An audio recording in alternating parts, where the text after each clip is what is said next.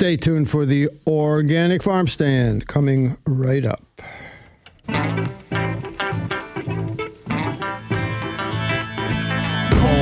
in the fields and listen to the rice when the wind blows across the water. King harvest is surely come. I work for the union 'cause she's so good to me. And I'm bound to come out on top. That's where she said I should be. I will hear every word the boss may say, for he's the one who hands me down my pay. Looks like this time I'm gonna get to stay. I'm a union man now all the way. The smell of the leaves from the magnolia trees in the meadow. King harvest is surely come. A dry summer, then come fall, which I depend on most of all. Hey, rain, Can we sing along with this? hear the call. Can we sing along with this song? Can we? Yeah. La la la la la la la la. Hey, you can carry it too. That's pretty good. I didn't know that. Yeah, I used to be a musician and singer. Really? You have a very mixed and varied career. Oh, it's time for the Organic Farm Stand. My name is Richard Hill. And I'm Hey, here. Richard. Hi there, Laura. Laura Modlin, sitting right across the console. Steve Munno at Massaro Farm. Steve, hello. Hi, great to be with you. Great to be with you. There was an election recently, I understand. Yes. State elections, in every town and local elections and such. So yes, I was ran for our Woodbridge Board of Selectmen, and I've will begin my term in January. Wow, congratulations. You'll be great. Thank you. Appreciate it. You better be great. Yeah, you're going to be reflecting on us, and that's more important than the town, Understood. The Organic Farm Stand depends on you, sir. Do we have to call you sir now? No, and Mr. Munno. I don't think my meetings interfere with our radio slot, so we're okay. That's good. Well, do not neglect your duties. That's definitely important. So this is incredible. This is getting closer and closer to winter solstice. You're going to give you a report in a second. But, I mean, today had that sense of impending. Oh, it was so cold this morning. Approaching winter. What was the temperature up in? 24. Oh, yeah. And I went out on my balcony because it was a beautiful sunrise to take a picture, and it was very cold. Yeah. Yeah. You got the picture, though. I got the picture. That's all that matters. Yeah. Sometimes your phones can freeze up in this kind of weather. Oh. No, I'm just kidding. Oh. So we have a show. We do have a pretty impressive. I'm very excited about our show today. Action-packed. Yeah, well, our special guest today is Frank Pagliaro, and him and I go way back. In the fall of 2007, he was my neighbor in Easton. He lived near me, and when I started writing for the Easton newspaper that fall, he told me about the 200th anniversary of the first recorded meteorite strike in North America called the Weston meteorite. And it was actually land that's now known as Easton, because Easton became formed from part of Weston. And it was it ended up being my first big newspaper story, and it really got me incentivized to write about the natural world. Wow. Yeah, so he's our guest. He's going to talk about the meteorite and the olden day times. The meteorite was struck on December 14th in 1807, and he's going to tell us about what life was like back then. And he's a historian. He's been doing some research on tracing the way farming has evolved. And the way it was. Yeah. Then, what was it? Was there even farming back in? Yeah, and I'm just he, but he said to me, well, anyway, I don't want to, but he's, it'll be very interesting. He's a very interesting person. Okay, well, we will look forward to being entranced. Enthralled. It's good, better word. All right, and of course, we will have the Solar Lunar Report coming right up, and we will also have the Small Farm Report coming from Massaro Farm, just moments away. And this is the first Thursday of the month, so we will have Vincent K's Honeybee Report coming up. Be interesting to hear how he put the bees to bed. They don't hibernate, we know that much. No. But maybe he can tell us what I want to ask him. We know, I think, and maybe even Steve can tell us something about this, that all the wasps and bumblebees do not make it through. They don't hibernate. Oh, I didn't know that. I mean, they don't, what should I say, overwinter. I mean, they don't like go burrow somewhere into. I think some do. Some Maybe, do. yeah. Do you know anything about that, Steve? Well, it's certainly not my area of expertise, so we might best leave that to Vincent. But I don't think they all they overwinter. I think a few hard freezes is going to kill off some of the other bees, and perhaps it's their eggs that survive, or those that get underground pretty well and can protect themselves and hibernate. But I don't think most of those wasps make it through the winter. Yeah, that's my sense of how I've distilled all the times that Vincent has told us this information, and I've retained a little bit of it. But Vincent will be here soon. And then our special guest, Frank Pagliaro, will be here at 12:30. So that's the lineup. It's it's all lined up. I think it's going to be a great show. I think it's going to be one of our best ever. And don't say that. Yeah, it could be a mediocre show. I mean, it can't be a mediocre show. Well, if you like, just are bragging about it before. I mean, you can't raise expectations. We hope it will be a great show. Lower expectations. Then when the show is even like pretty good, people will be like impressed. Okay. So, okay. I'm in with the program now. See, that's what I've learned from doing decades of radio. It's like lower expectations right from the beginning, but too late because you've already raised them. We'll have to just wait and see. We'll see what happens. All right. Well, let's hear it. I want to know all about the approaching winter solstice and daylight and. Well, the big like news that. about the winter solstice is that it's in 14 days. And it is actually on the day of our next show.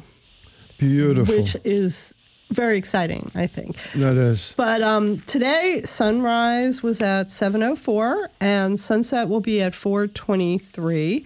And so we're going to have a total of 9 hours and 19 minutes, which is, we've lost 32 minutes since last show, which was 3 weeks ago.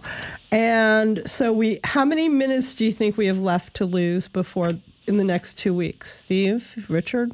I'm going to say 12. What do you think, Steve? Maybe closer to 30. I don't know. Wow. Steve, you're looking. We don't live in Norway, for God's sakes.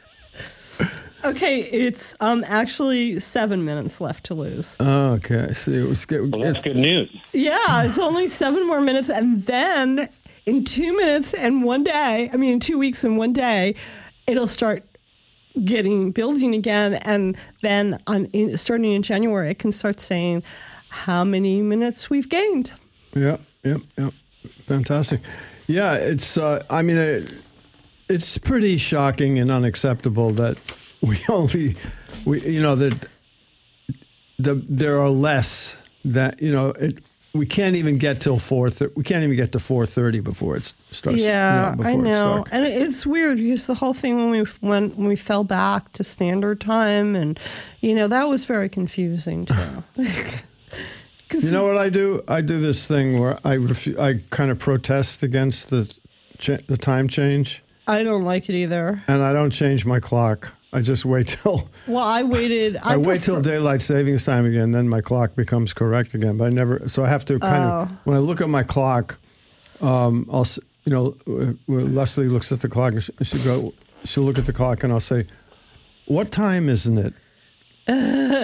Well, I left one on daylight savings time just to play chicken with myself to see how long it would take me, and I have since, though, changed it. You changed it? Yeah, I changed it in my car, but not in my bedroom. Oh, the car's the worst, though. That's very confusing because then you're driving places and I don't know. Yeah.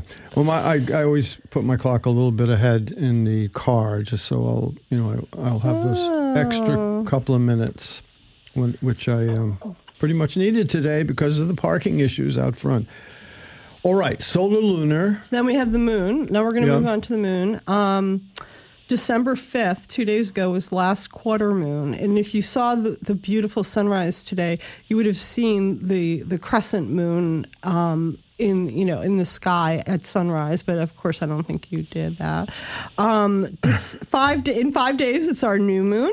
And the full cold moon will rise on December 26th. And it's the first full moon after the winter solstice, and it's not a super moon. However, December's full moon has a high trajectory in the sky, meaning it will be above the horizon for longer than most full moons, which I thought was very interesting. Wait a minute. Explain that.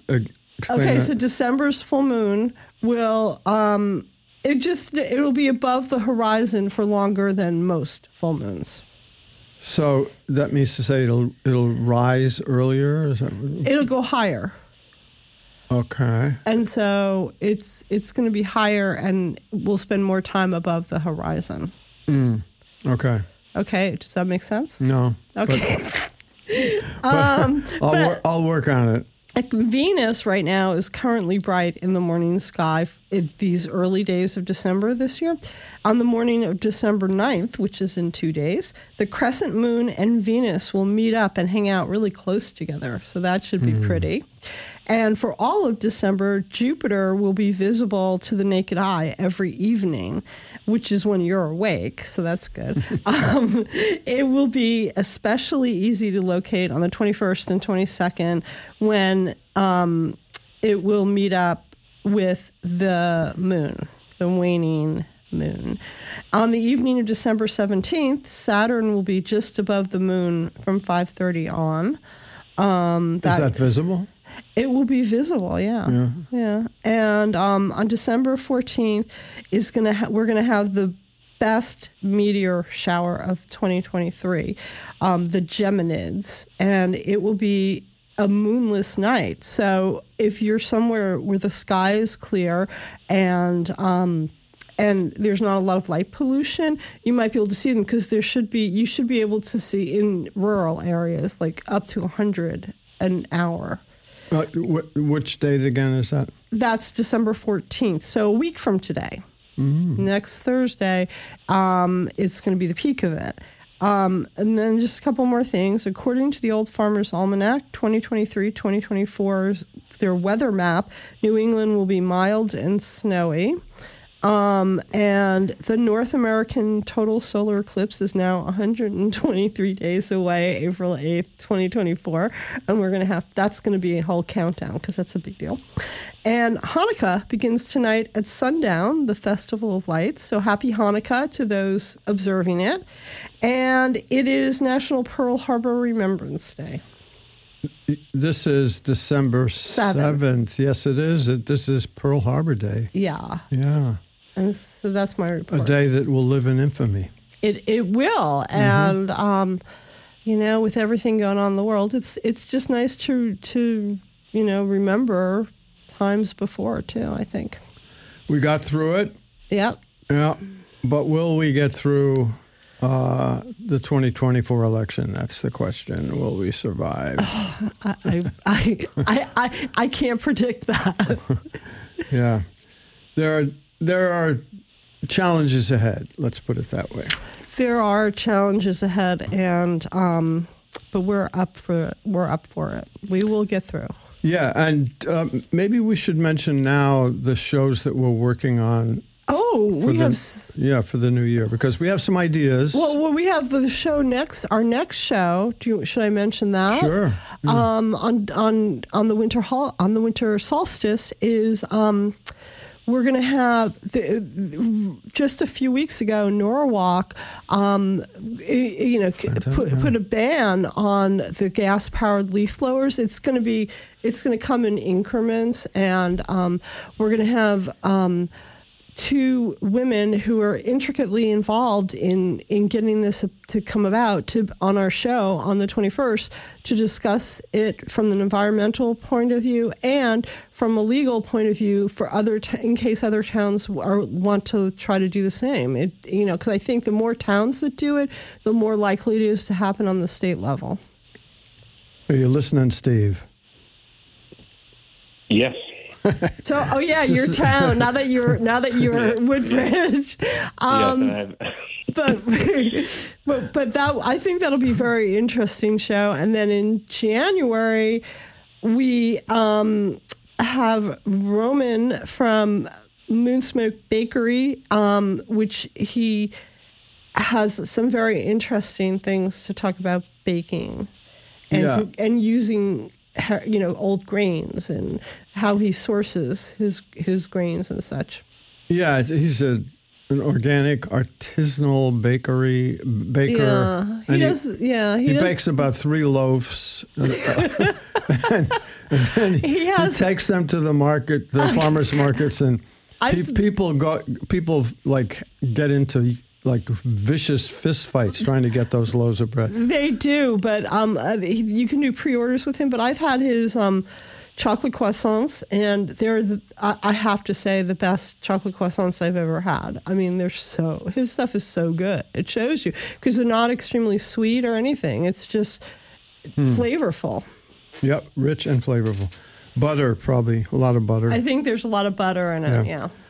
Always the key to delicious baking.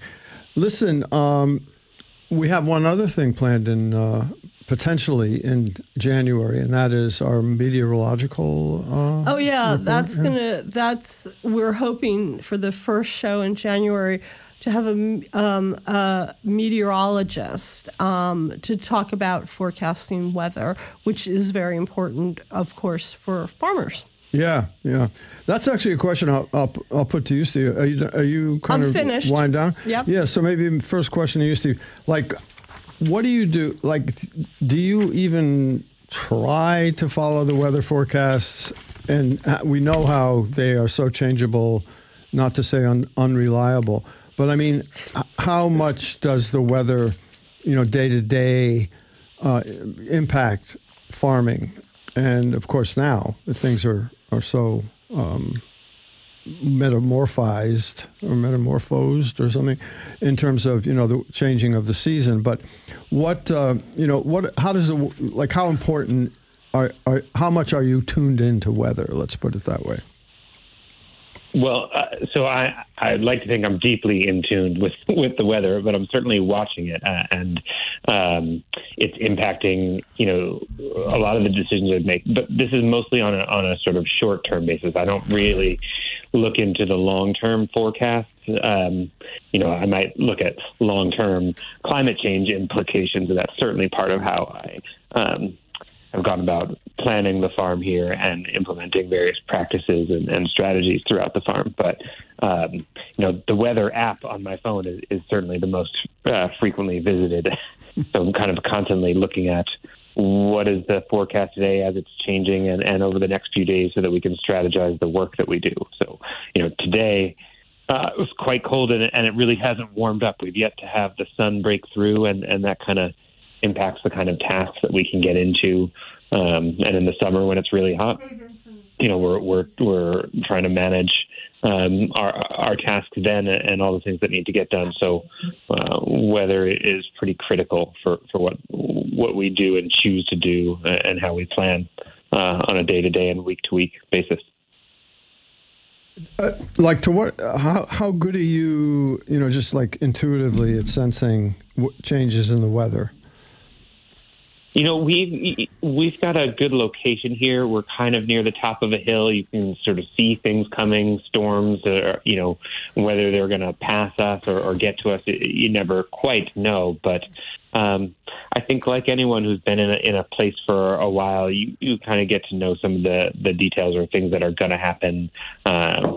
You can still be surprised. And certainly the types of rain that we've seen or the type of heat that we've seen, or sometimes the wind that we've gotten has gone above normal ranges or outside of the normal ranges. But I've been here now 14 years. I've gotten to know this sort of piece of land pretty well and some of the weather patterns and noting their changes as well. So, it's this November and December have not been cold in the way that historically it might normally be, but there are certainly days or stretches of days where it's, much warmer than it normally would be or seasonably a bit colder than it would be. So and today is one of those days with that low 20s to start, and it really has only just gotten above freezing in the last hour or so here. What are you, how are you, proceeding in terms of, the hoop houses, the high tunnels, and, continuing to grow the greens and other, vegetables that you are supplying to farmers markets and your own farm stand? So right now we've got inside our high tunnel. So those are our unheated greenhouses, or also called hoop houses. We have an additional layer of frost protection in there. So yesterday, before the end of the day, we covered up all the crops in there with the row cover, an extra layer of protection to keep things from freezing, because we knew the temps were going to get down into the low 20s. But for the whole prior week, nighttime temperatures weren't down that low. So we actually need all those crops to acclimate to colder temperatures, so we don't cover them when it's, just getting to 31 or 32, because we need that lettuce, those carrots, the kale, the collards. We need them to, winterize themselves and kind of acclimate to the colder temperatures. But when we're going to get into the mid and low 20s, we'll add on that sort of extra layer of frost protection. And then, if today were a sunny day, it would have warmed up in those tunnels right away. Just with that one layer of plastic we have over the hoops, and we would have uncovered to allow them to breathe, and so it doesn't get too hot in there, so that we don't build up condensation and end up with any sort of mildew or mold issues in there. And we would have opened the doors to ventilate, but it stayed overcast here, and so we haven't uncovered everything. We did a little bit of uncovering to access a few crops, because we have our CSA distribution tomorrow and market on Saturday. So there's just a few things that we needed to get to. It's warm enough for us to harvest, but had temps stayed below freezing, we don't typically do any harvest when temperatures are below freezing in the tunnels, because the crops don't respond well to that. So we usually like them to wake up a little bit before we harvest them. They kind of, just like we do, we kind of tighten up our bodies a little bit and kind of gather in. When it's cold, the crops kind of do that as well. We want to let them open up, unravel a little bit before we do any harvesting in the winter. Mm-hmm. Are there any activities, community activities, celebrate the winter solstice, perhaps, or anything else where folks gather at the farm, your programs that you might be planning for the winter? Well, we, just last week we had kind of a little craft event at the farm. We had a pizza truck here and had a little crafting event in the barn. And I think lots of farms, wherever you are in the state, I bet you can find someone, doing a wreath making workshop, having an opportunity, to engage in some kind of on-farm activity. And of course, lots of folks are out there, getting Christmas trees or, and that's often a hands-on experience, whether you get to cut your own. And then, we have the first night of Hanukkah tonight, so you might find places that are doing lighting ceremonies, so I think there's lots of ways to engage. For us, the craft event last week was, I think, our last event of the year. We have 2 more weeks of our CSA and 2 more weeks of market to go to before we take a break. But there's still lots happening throughout, farms throughout the state. Yeah, well, let's get Vincent K. on the line and see how he is either done with his winter preparations or planning to shut down operations. Vincent, are you with us? I am, Richard. Hi, how are you? Good. Hi, Vincent. It's been a while. Hello, Laura. How are you? Good, thanks. Hello, Stephen. I've got a couple of dogs here. I'll probably have to tell them to hang around at least once because they tend to wander. But we're up in Prospect right now, and we're at a bee yard. We just pulled in, and we're at the top of a kind of large hill, which they've clear cut a few years back. So one of the reasons we're here, keeping bees, is to take advantage in the regular growing season of the black wild raspberries, which are fantastic and produce a fantastic honey. So, but that's one of the successive growths that start after logging an area. You end up with a lot of brush and whatnot and raspberries. So that's why we're here. How do you mean, Vincent? I mean, are those clearly they're not blooming or still producing berries, or am I wrong about that? No, of course not. We're here just to check the bees, which this is their home year round. And we're adding actually a wire to an electric fence that we have surrounding the hives. We've had a couple of challenges by bears in Madison and let's see, what other town? Actually not too far from you, Steve, over there in Woodbridge. And the fence is held, so they worked really good. And but, you sort of have to repair them after that. The bears get tangled up and kind of rip things apart. And, and right now we're working on a fence here that we feel needs another wire. What you want to do with these electric fences, it doesn't hurt the bear, it doesn't hurt wildlife, but you want to have enough wire space pretty close together to form like a pen. But if they get zapped or snapped on the back of the head, it tends to push the animal through into the hives. So we want to definitely have enough wires where they get kind of zapped on the nose and pushed back away from the fence. So this one has only 4 wires, so we're adding another wire, checking the battery, checking the solar panel, and we'll kind of peek in the hives just to look. I found your conversation with Steve about weather kind of interesting because, boy, do we monitor the weather during the season. It's so important for us to know, in particular, the wind. It's very hard to work with bees in the wind, and it's almost impossible. And you, just like any other animal or critter, you have wind chill factor. So it may be, 55 degrees, but the wind may be 20 miles an hour.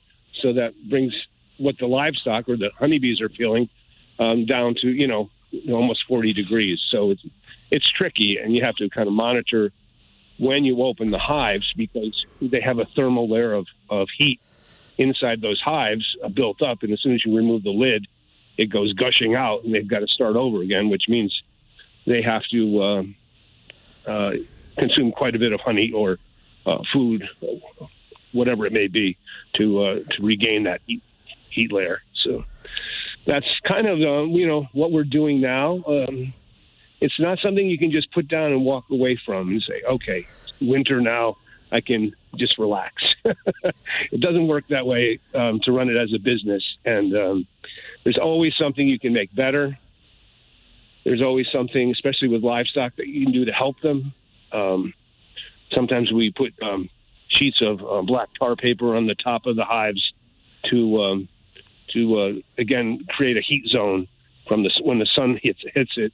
it warms up the hives and it lets the bees have a little break on that. But it's definitely cold out here. I'm standing outside the truck now, and it's pretty chilly. So, yeah, well, we don't want to keep you stationary too long. But any other points you want to make about the winter and how the bees are going to, like, how often do you have to check in on the bees in the course of the winter to make sure that they have they have enough food and that there aren't any I don't know what could ravage them in the course of the winter. Are there disease issues that could come up in the winter? No. The brood rearing is pretty much stopped by the queen. In fact, she'll totally stop laying eggs on the darkest day of the year, which is, of course, the solstice. And then as the days get a little bit longer, she'll start laying a pattern of eggs inside the hive, even though it's only small, size of a penny or a quarter. But it's to begin replacing the bees that have died to exposure to the cold. And as the days get longer, she'll lay more and more eggs until the spring starts and the nectar flows start. And so it's interesting because in some ways, I mean, their temperature, they respond to temperature almost immediately, but also to light. And the length of the days are extremely important. The only thing we can do now, we're pretty much done feeding the bees. We've done that, and that was a lot of work. We found that in certain bee yards where we had good fall blossoms, certain areas we know have huge fields and stands of certain flowers that bloom. Where we are now is a huge ridge of goldenrod on one side, and then, of course, the clear cut, which has a number of things growing, but really are spring flowers. But the goldenrod was extremely important here, and we noticed that the bees took on a huge amount of weight while the goldenrod was blooming, and that was great because it meant we could almost stop feeding and just let them do it themselves, which is the ideal scenario. But things like the goldenrod and the asters were a big plus, as well as the Japanese knotweed, a very big plus this year. And we had good weather, so the bees were able to forage and get to it. Good temperature, so the bees were able to get to it. And it really pays off. There's nothing like natural food, both for our bottom line and for their health as well. But we did feed a large amount of syrup this year. We have a lot of bees, so we have a lot to lose. I always tell my helpers, and it can happen quickly. So you really have to monitor the hives, and the way we do that is by basically tipping or lifting the boxes to see or estimate or guesstimate how much food is left in that hive, minus sort of a net food weight. Minus the woodenware and the weight of the bees themselves. So we do that to every hive in every bee yard almost on a weekly basis. So it's a lot of travel. It's beautiful country, but it's still a lot of travel. Yeah. But, so last question, Vincent. We were discussing, the other species such as wasps, bumblebees, and other types of flying insects. Tell us again, I know we've discussed this in the past, but remind us how many of them survive the winter, and if so, what's their strategy, and how many of them do not? Give me just a split second. I need to call the dogs. Hold on. Guys, over here in the truck. Kiko, Louie, come. In the truck. Radio Verite. Okay. I love it. I know. Sorry, You can't write this stuff. No, it's just you can't make it up.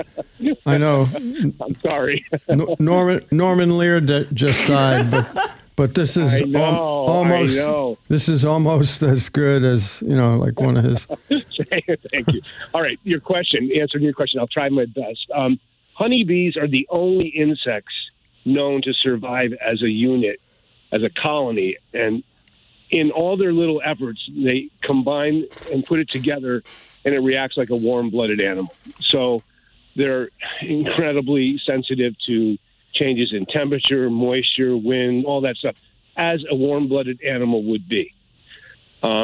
Insects, I mean, there's 3 categories of stinging insects often get lumped into being called bees. Those are wasps, hornets, and honeybees. So, or bees in general. They're not just honeybees. What about bumblebees? Bumblebees are in that category, but none of them exist as a colony except during good weather where all of the variables don't really affect them.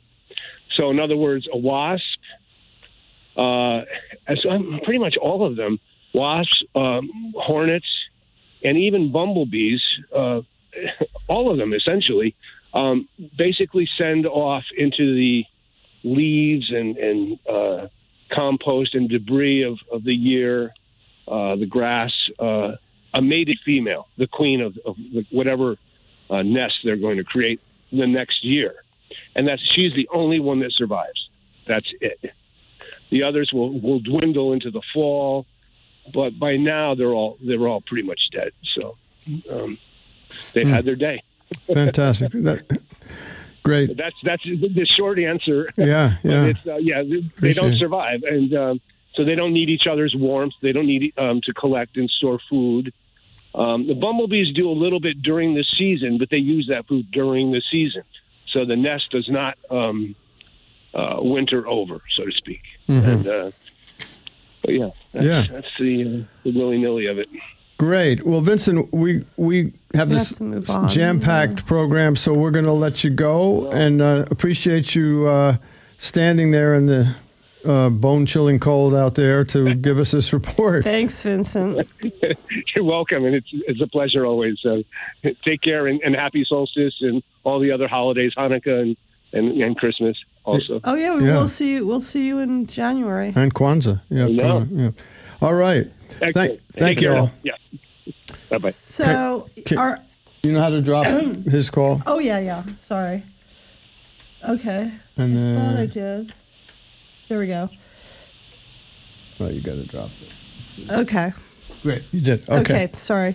So our guest this week is Frank Pagliaro. He's going to tell us about the Weston meteorite, which was North America's first documented meteorite strike, and it fell on December 14th, 1807, and he's also going to discuss life and farming back then.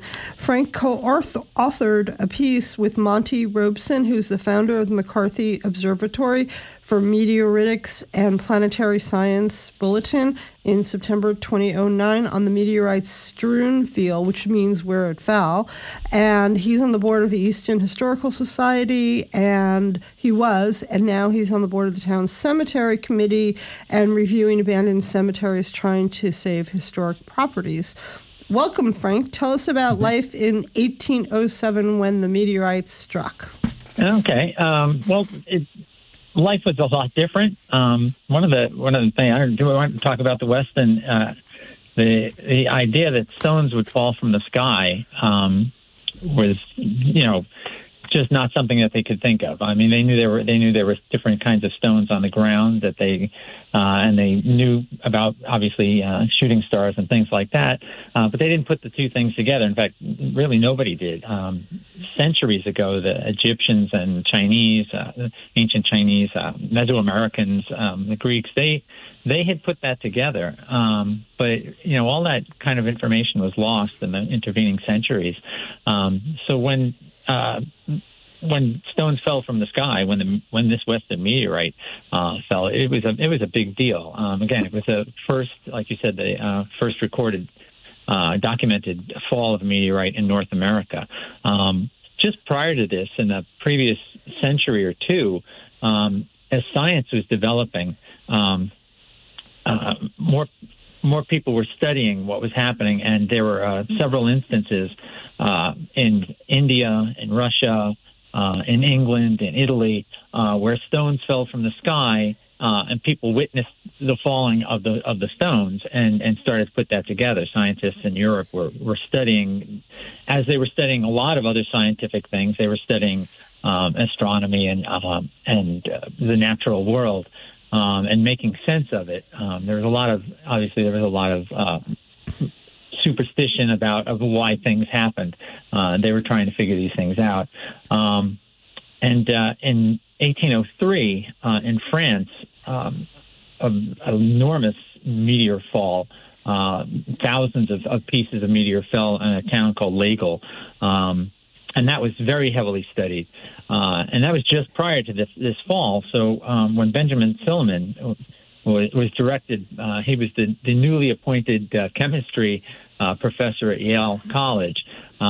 His boss, Timothy Dwight, sent him and an English professor, James Kingsley, to Weston to get some information, to collect samples and do a study. And so they showed up here.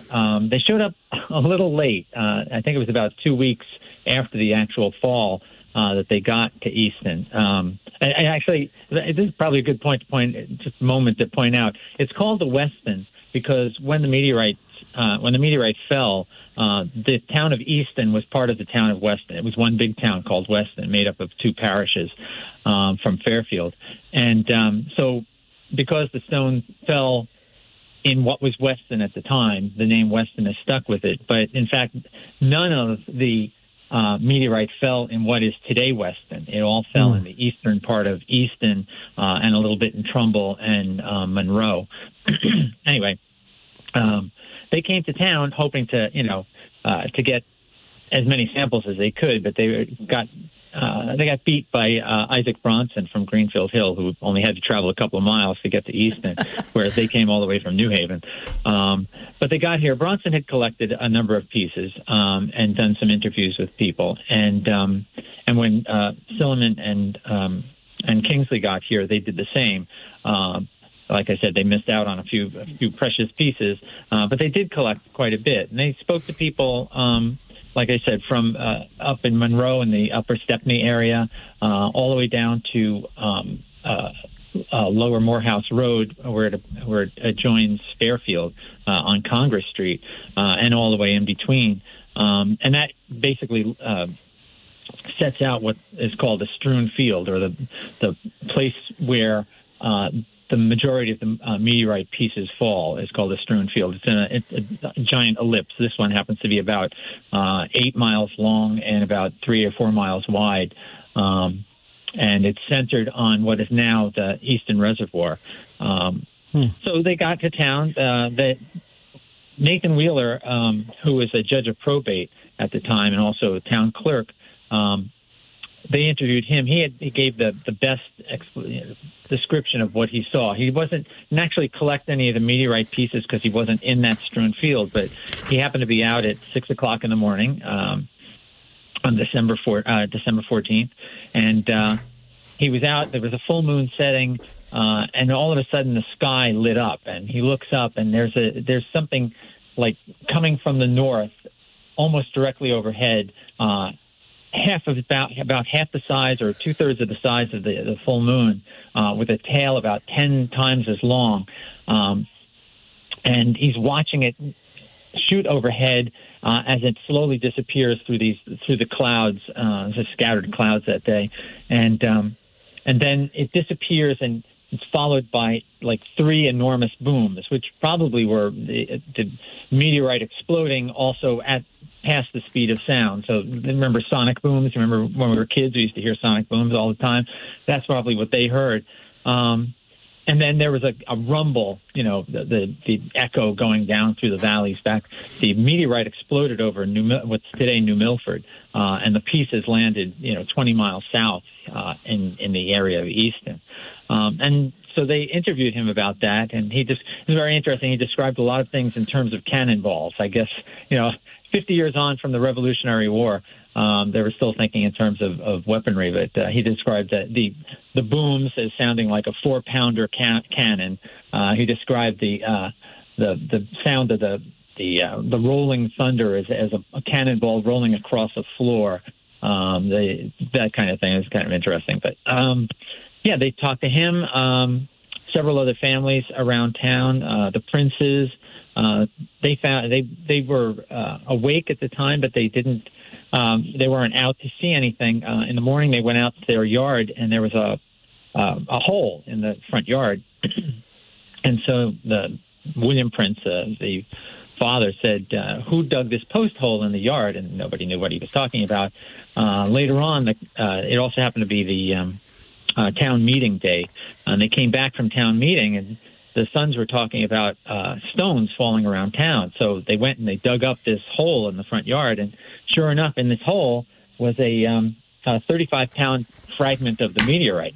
But again, this is 1807, and people didn't really know much about science, so they took this thing and broke it up into the little pieces, thinking that it might contain gold and silver, which they do not. They contain mostly nickel, iron. Some of the other, one of my favorites, the lowest portion, where the largest portion of the meteorite fell, was on Elijah Seeley's farm. At the bottom of Morehouse Road and where it joins Congress Street. He was at home. He saw the lights. He heard the noises. Didn't really think anything of it until around 10 o'clock. He went out. 10 o'clock in the morning. He went out to go check on his cows, and he went to the field where he had left them, and they were no longer in that field. They had jumped the stone fence into another field, an adjoining field, and as it was described in Silliman's report, they showed strong indications of terror, which you got to be some kind of farmer to be able to recognize terror in a cow's face. But anyway, he got there, and there's this what was a turfed over field now had a hole about 3 feet deep and 5 feet long, 4 feet wide, with dirt thrown around for 100 feet. In there was about a bushel's worth of meteor fragments. And the meteorite was basically collected. People would come and just picked up pieces and took them home for their, as souvenirs. When Silliman got there, he was disappointed that he couldn't collect anything. The biggest fragment, which is still the biggest fragment, was eventually recovered in Trumbull on Toshua Hill. And that's at the Yale Peabody Museum right now. That weighed 36.5 pounds when they found it. And now with the pieces have been sliced off and sent all around the world because it is such a famous meteorite. It weighs now about 25 pounds. But you can go up there and see it anytime. It's really quite amazing. It's sitting outside someplace?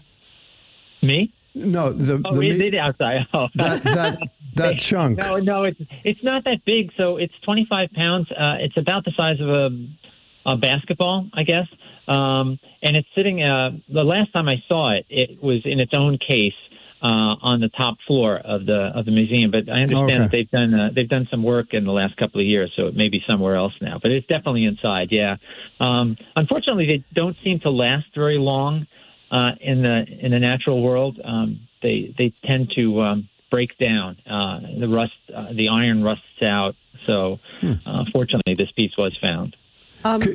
Go ahead, Laura. No, I just wanted to touch a little bit on farming because you had once told me that in the early 19th century, when the meteorite struck, the farming was not much different than in the 14th century. Yeah, and which I thought was interesting. And from the work that you've done looking into all this, what do you think are the biggest advances or just changes in farming? Or maybe describe a little bit about farming practices back in 1807 or whatever. So, what Laura said is true. Is that it really things hadn't changed much in the previous 500 years.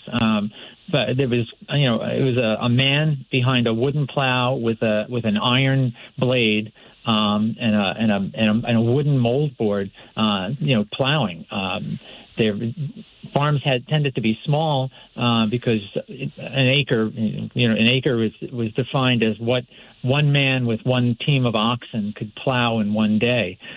So most of the farms around here were small, less than 40 acres, and those 40 acres were made up of not just plowable land, but woodlot and feed lots and that kind of thing. So they had really small lands. They did all their, for example, the cultivating. They did with a hoe.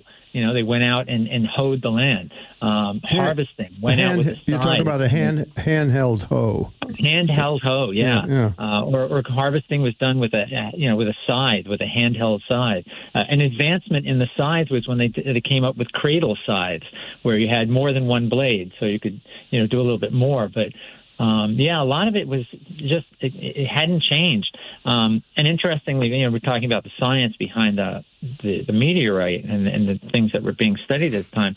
This is the beginnings of the Industrial Revolution. A lot of the tools that they used, they made at home, or they had, metal tools they might have blades or something fashioned by a local blacksmith, or they would make their own. But as industry improved and there were more manufacturing, there were also more innovations. People saw that they could make. So you had the steel plow, for example, came into use. Much later, though, people held on to those wooden plows with their iron blades because they were afraid of that an all steel plow, and here we go, that might somehow contaminate the soil. There was a sense of science, but like a misguided sense, I think. Hay rakes, when they would go and harvest, say, hay, somebody would follow the person with the scythe would cut down the hay, and there would be somebody behind them that would take it and bundle it all up and leave it out to be ready to be threshed later or to be stored. It wasn't until the 1840s or 1850s that the idea of a horse rake came along, where what looks like a giant rake on wheels behind a horse that would pull and collect up all those sheaves of hay. Another thing, and you think, like, when you think of farms, you imagine a barn and this tall silo next to the barn, but those tall silos didn't appear until after the 1860s, the 1870s.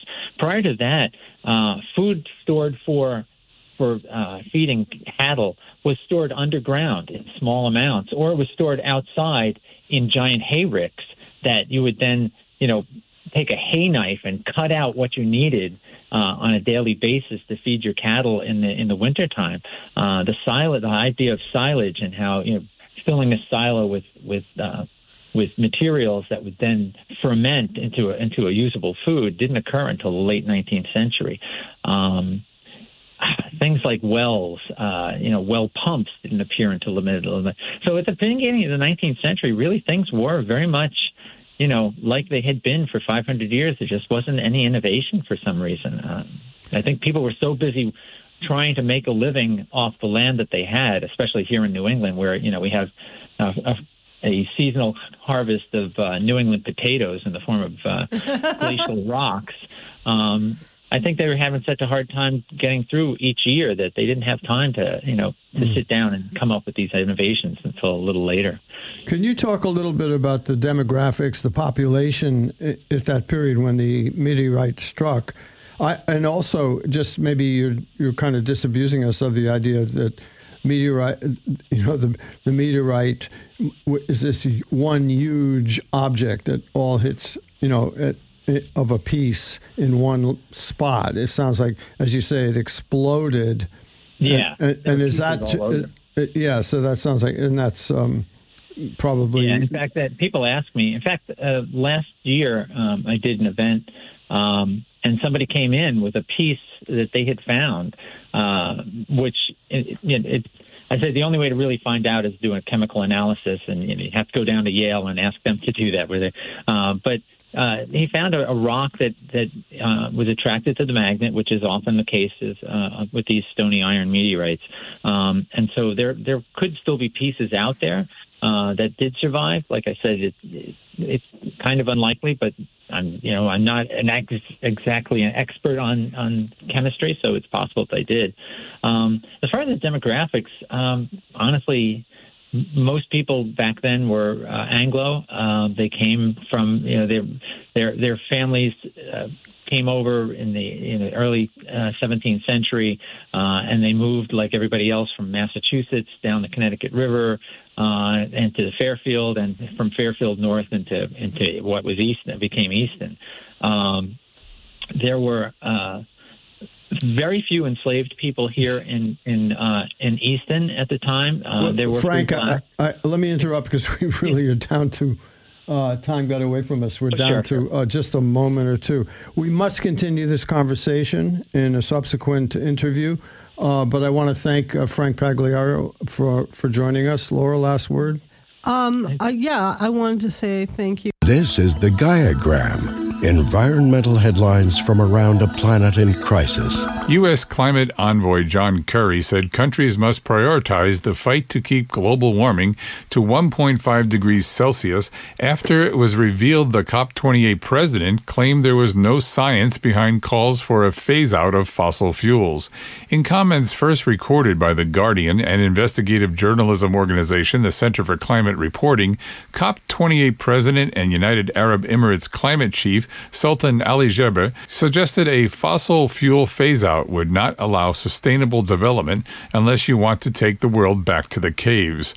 And he said that blaming the oil and gas industry for the climate crisis is like blaming farmers for obesity. The remarks, which were made by the Sultan during a live online event on November 21st, were described as farcical by climate scientists. The G7 countries voted that there should be a phasing out of unmitigated fossil fuel emissions, and what there is science for is keeping 1.5 degrees as your North Star. Former U.S. Vice President Al Gore said Sunday that fossil fuel interests have effectively seized the reins of the United Nations Climate Summit process, preventing the kind of ambitious action that scientists say is necessary to prevent catastrophic warming and all of its cascading impacts. Gore told Reuters this industry is way more effective at capturing politicians than they are at capturing emissions. Now, according to a poll released last week by Potential Energy, the Yale Program on Climate Change Communication, and other organizations, Earth is about 2 degrees Fahrenheit hotter on average than it was in the 1800s. 4 out of 5 people around the world, some 78% of those polled, agreed that it is essential to do whatever it takes to limit the effects of climate change. The research also gauged what messages resonated with people the most. The best one? Later is too late. According to new data from the Federal Energy Regulatory Commission, solar capacity has grown faster in U.S. electrical generation than all other energy sources in the first 3 quarters of 2023. While solar's share of the total installed U.S. generating capacity still trails wind, it rapidly is closing in on that of hydropower. Taken altogether, the installed capacity of all renewable sources, including biomass and geothermal, was 28.3% of the U.S.'s total at the end of the first 9 months of 2023, up 27% from a year earlier. The company Airbus will renew the entire fleet of chartered vessels that transport aircraft subassemblies between production facilities in Europe and the United States, with 3 modern low-emission roll-on, roll-off vessels supported by wind-assisted propulsion. Airbus has commissioned shipowner Louis Dreyfus Amateurs to build, own, and operate these new, highly efficient vessels that will enter into service from 2026. The new fleet is expected to reduce average annual transatlantic CO2 emissions from 68,000 to 33,000 tons by 2030. This will contribute to Airbus's commitment to reduce its overall industrial emissions by up to 63% by the end of the decade. Democratic Michigan Governor Gretchen Whitmer enacted one of the country's most aggressive state-level green energy mandates last week. Whitmer signed legislation to put Michigan on the path to 100% green energy generation by 2040. The Clean Energy and Jobs Act commits the state to achieving 100% green energy generation by 2040 and includes legislation that enables the state's utility regulator to supersede local governments to site green energy infrastructure. And finally, an entire county school system in coal-producing West Virginia is going solar. The solar installation is the latest school-related green energy project to come to the state with the help of the Biden administration-era spending package called the Inflation Reduction Act. This was the Gaiagram. Environmental headlines from around a planet in crisis. WPKN programming is supported by Novamont, a Connecticut company, manufacturers of Matterbee, a family of completely biodegradable and compostable bioplastics which are being used to provide low environmental impact solutions for everyday products. More information is available at materbi.com/en. Hi, I'm Lydia Lovelace, and you're listening to WPKN Bridgeport.